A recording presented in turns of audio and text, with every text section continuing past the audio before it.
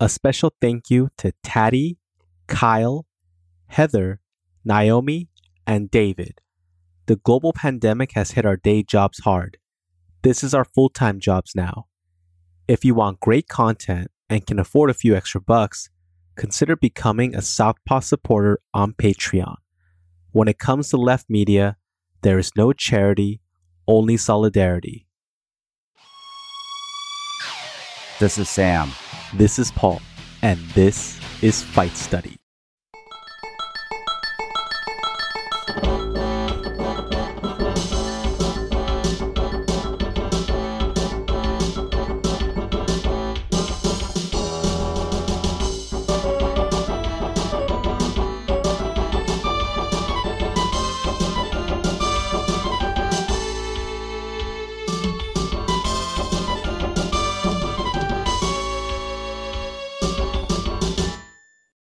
Long before Khabib Nurmagomedov and Tony Ferguson ran the lightweight division, there was one person who helped make the division, Jens Pulver.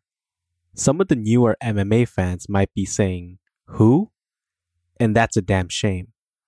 Pulver should be shown on the big screens at UFC pay-per-view events, drawing raucous applause and having fans screaming his name. He was the first lightweight champion of the UFC, and despite being on the lighter side of the 155-pound division, he battled much bigger fighters for the bulk of his career. People talk about lineal champions, and if you want to start one with lightweights, all roads lead back to Pulver. Despite his many accomplishments in the sport, the UFC has failed to induct him in their Hall of Fame. It's interesting to note that Pulver's teammates, Matt Hughes and Pat Miletich, are right there in the Pioneers wing, along with guys like Kazushi Sakuraba and Bas Rutten. Much like all of you, I am a huge fan of the Gracie Hunter himself, but what claim does Sakuraba have of being in the UFC Hall of Fame? Bas Rutten has exactly 2 fights in the UFC, and despite winning the heavyweight title, a strong argument could be made for his opponent in that fight, Kevin Randleman. The point is, the current Hall of Fame is essentially whoever Dana White is cool with, or at least has pissed him off the least. For those of you who might not know why Pulver's absence is such a crime, let me spell out some reasons. Pulver was the first UFC lightweight champion. This is obvious from earlier, but consider for a moment what MMA might look like if we didn't have anyone below 170 competing. That was actually the case not too long ago, when Pat Miletich, Pulver's coach, was running through the competition in the late 90s. Back then, anything up to 170 pounds was considered the lightweight class, and if you happened to be too small for that, tough luck. With all this uncertainty, Pulver made his debut at UFC 22, the legendary card where Frank Shamrock defended his middleweight, now light heavyweight title against Tito Ortiz. This was the second UFC event to feature rounds, meaning that prior to the last 2 events, fights went as long as they had to with no breaks in between. Starting in 2000, the UFC finally introduced the 155-pound division, but referred to it as the bantamweight class. Keep in mind that rules were being added as the events kept crawling along to avoid being banned by regulators. With more weight classes, it made sense for the UFC to have more title holders. Since Pulver had a 9-win, 2-loss, and 1-draw record, as well as being undefeated in the promotion, they decided to hold the lightweight championship title fight at UFC 30 in February 2001. The event itself was a huge change for the UFC, as it was the first event to be spearheaded by Zuffa LLC. Prior to this, all UFC events were done under the Semaphore Entertainment Group. When Dana White talks about his connection to President Trump and how he allowed fights to happen at his hotel and venue, he's referring to this event. Coming into the first lightweight title fight, Pulver's opponent, Karu Uno, had 12 wins, 3 losses, and 2 draws. The bulk of his career was fought overseas in the Shooto promotion, an MMA organization in Japan that predates the UFC by 7 years. Pulver might have been the crowd favorite, but Uno came into the fight with more experience and having faced better opponents. Looking back at the fight now, there is much that stands out as far as poor technique and bad ring craft, but for its era, it was one of the highlight fights for hardcores. For the first time, lighter weight fighters saw an opportunity outside of Japan where they could ply their trade without being in such a huge size disadvantage. Pulver and Uno put on a technical show not usually seen among competitors in those days. It was still mostly MMA version 1.5.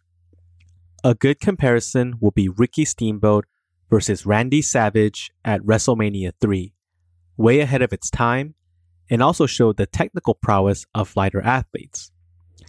After beating Uno by unanimous decision and winning the UFC lightweight title, Pulver returned a few months later at UFC 33 to defend his belt against Dennis Hallman.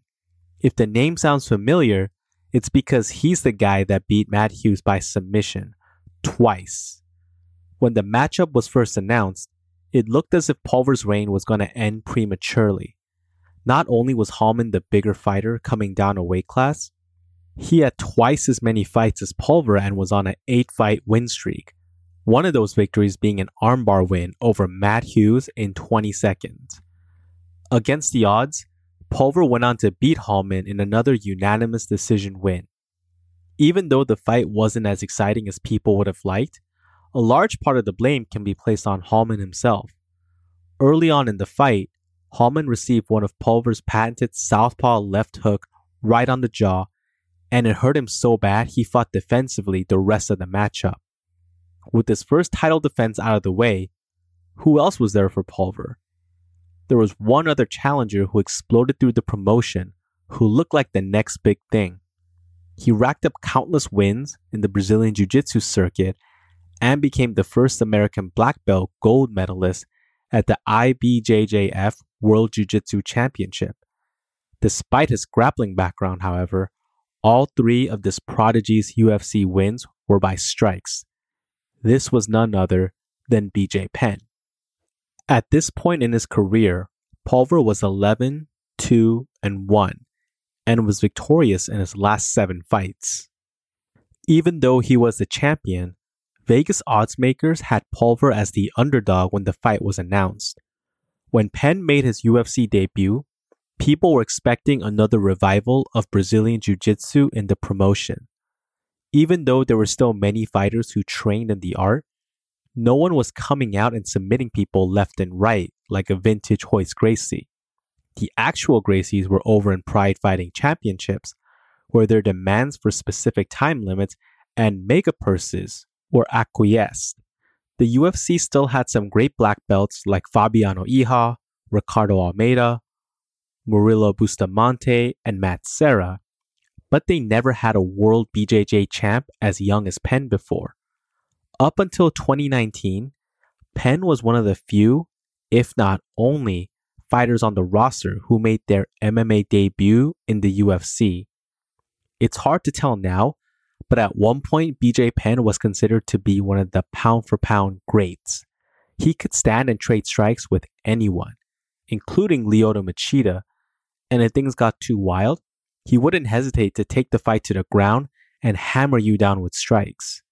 He was very much like a younger, more flexible Frank Shamrock, who coincidentally also trained a young Penn, while both were at AKA. In his second fight ever, Penn knocked out Dean Thomas, the same guy who heel-hooked Pulver a year prior. Penn also knocked out Kaoru Uno in 11 seconds, while it took Pulver the entire 5 rounds. MMA math shouldn't be used to determine future results, but the outlook didn't look good for Pulver. When Pulver and Penn squared off at UFC 35, fans retreated to the first UFC ever to be headlined by lightweights. Prior to this, there were always doubts of whether the lightweight fighters could draw the fans. The UFC could have given the main slot to Dave Menne versus Murilo Bustamante, which was the second ever middleweight title fight taking place under the Zuffa banner. Lucky for us, Pulver versus Penn kept their top billing, and we were treated to the main event that we deserved. The first 2 rounds were definitely in favor for the challenger. It was clear that even though it was Pulver with the more decorated boxing and wrestling background, Penn's speed and grappling acumen allowed him to land more strikes and take the fight to the ground when he shot in for takedowns. It looked like a done deal at the end of the second round when Penn locked in a tight armbar, and if it wasn't for the clock running out, Penn might have won the title in just his 4th MMA fight. However, Pulver survived, and the remaining 3 rounds told a completely different story. Maybe Penn was frustrated that this was taking longer than expected. After all, he had won all his other fights in the first round. Perhaps getting so close to winning only to run out of time mentally frustrated him, causing Penn to lose his cool. It could also be that Penn was only prepared for a blitz and didn't take his conditioning seriously, leading to low output as the fight wore on. Regardless of the reasons, Pulver turned up the volume and started to land frequently on Penn, combining crisp combinations along with takedowns to rack up the points. Even though Penn was dangerous off his back, Pulver maintained top control and blasted him with punches and elbows repeatedly, and did this for the entirety of rounds 3 and 4. In the 5th and final round, Penn opted to take his chances brawling with Pulver, a request that the champion gladly obliged. No longer fresh and frustrated at being outpointed, Penn was reckless and got knocked down twice, sealing the decision win for Pulver. Even though Pulver left the promotion shortly after this fight, there was one gift that Pulver gave to all future strikers: the Sprawl and Brawl. Some might argue that it's not actually Pulver who started this style of fighting, and they make a solid case. Maurice Smith was able to use enough defensive wrestling mixed in with his kickboxing to win the UFC heavyweight title back in 1997, and you had fighters like Chuck Liddell and Igor Vovchanchyn, who used their own respective grappling backgrounds, collegiate wrestling for Liddell, Sambo for Vovchanchyn, to keep the fight standing and try to knock out their opponents.